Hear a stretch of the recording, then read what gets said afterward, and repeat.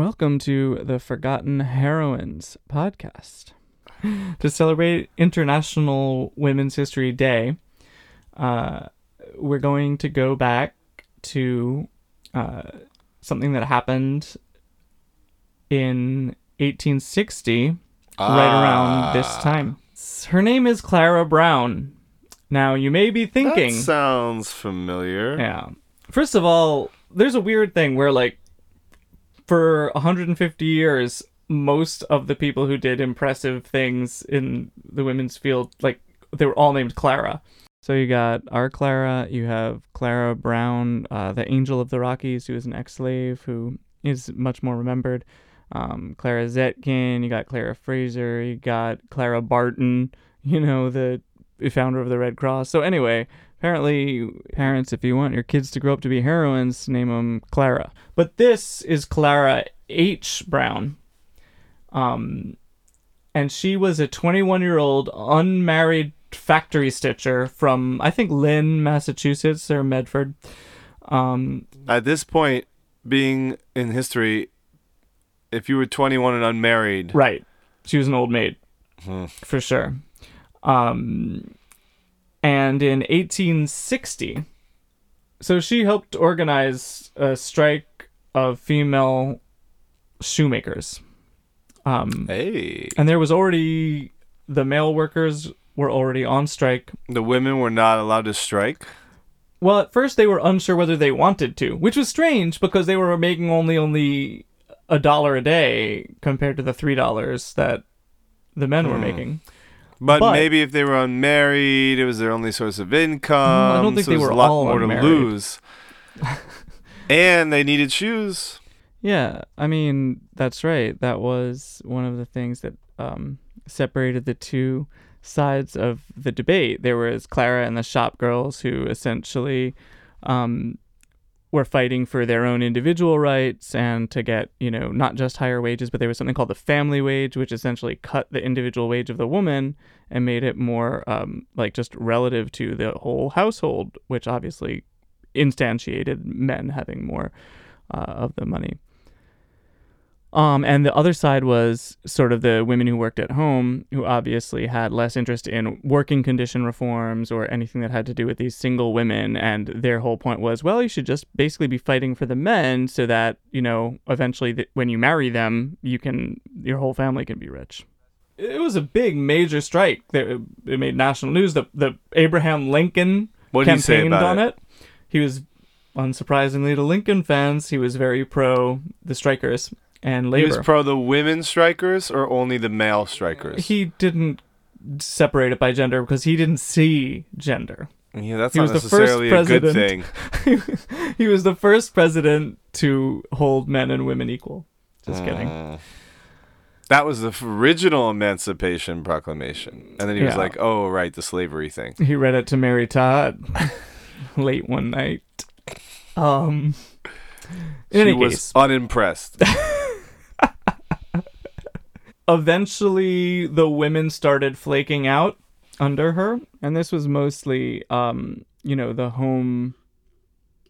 And this was mostly the home worker women who had been riled up by some of the leaders, like Willard Oliver was one of the male leaders of the strike, and they sort of teamed with the home women of being like, women, please help us, but stay in your place at the same time.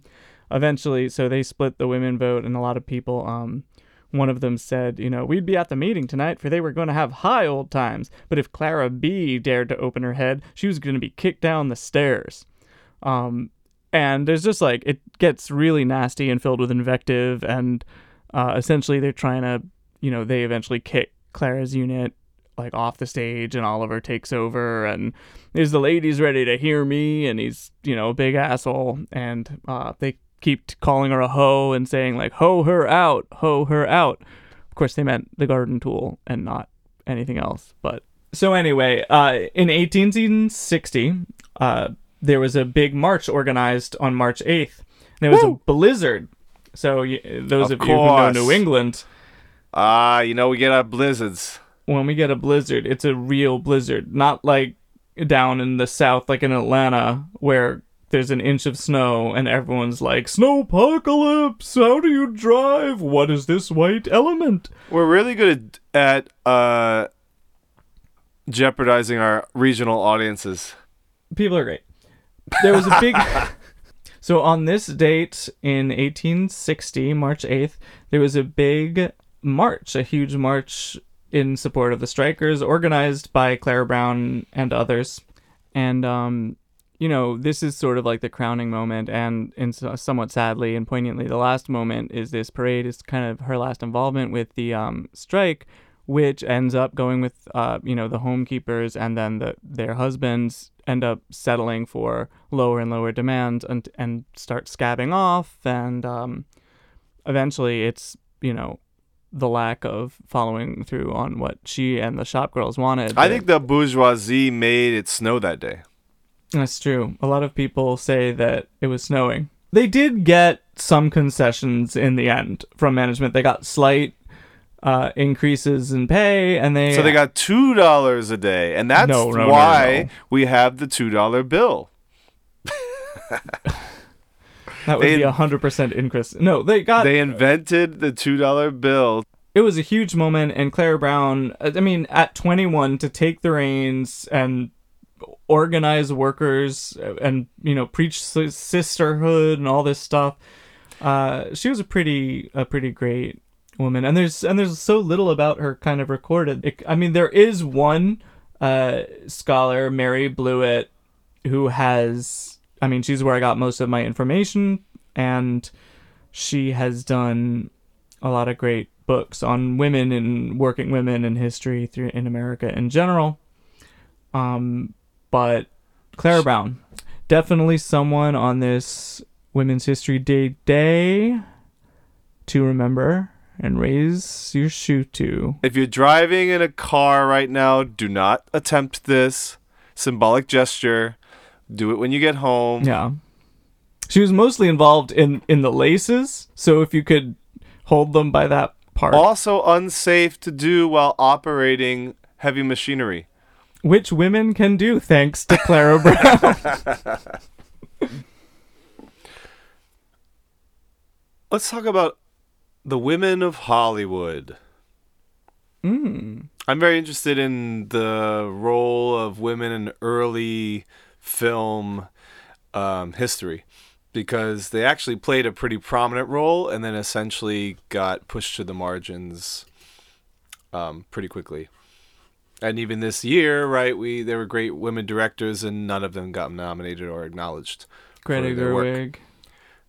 Right, etc. But we're going to talk about an actress first. I like them. Theodosia Goodman. Her first name's a lot more interesting than her last name. Yeah, who's named Theodosia anymore? I don't know. Your aunt, right? This is great pattern. When she became a Hollywood actress, she was a stage actress for a little bit, of course. And when she became a Hollywood actress in 1915, the studio changed her name to Theda Bara, which is an anagram for... Rat breath?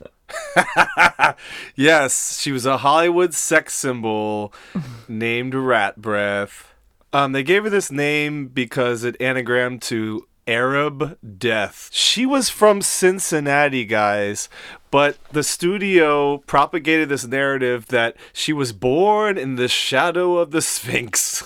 And she would do interviews with petting a snake, and she was fond of wearing crowns, and so she bought in.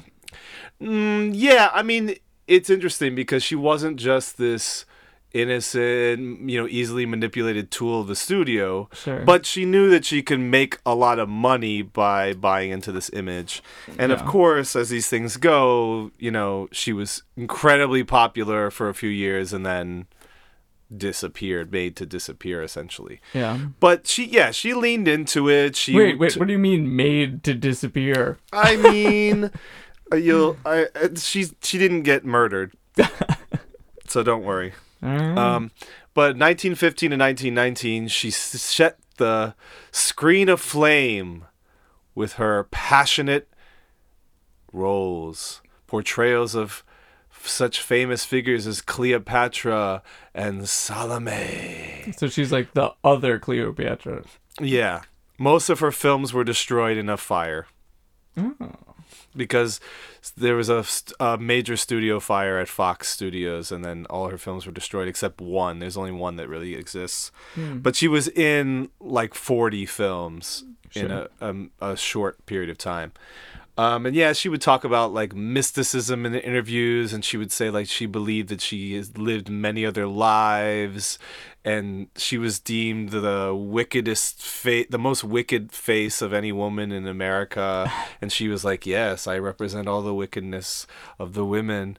But she was a modern woman with feminist inclinations. She even said, I have the face of a vamp, but the heart of a feminist. She often played the vamp character, which is essentially like, you know, the seductress. And so that was met with both, you know, great enthusiasm from some men and, of course, great hatred and disgust by the more puritanical Americans. So she would get like both death threats and marriage proposals, and she got like hundreds of letters every day during this time. Again, she's from Ohio, guys, like me, but she had this story that which is basically her made-up biography is basically a Decemberist song.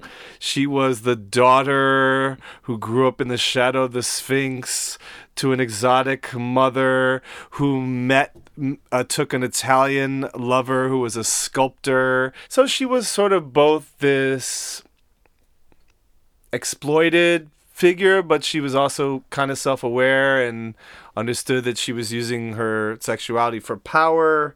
She said, when people attacked her, she said, you know, whenever I try to be a nice, good little thing, you all stay away from my films. At the height of her popularity, there's World War One. Yeah. You know how that goes.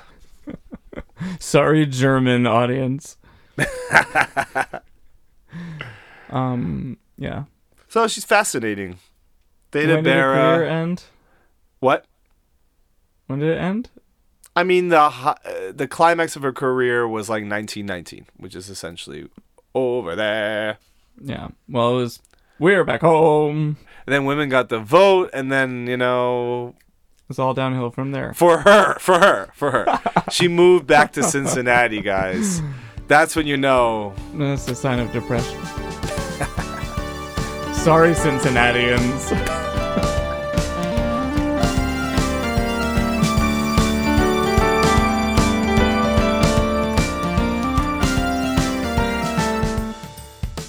Thanks for listening to our first Forgotten Heroines minisode. Make sure to follow us on Instagram. Visit our site, ForgottenHeroespodcast.com, to learn more about all the heroines and the heroes we feature, with a new spotlighted woman each day during Women's History Month, which is March.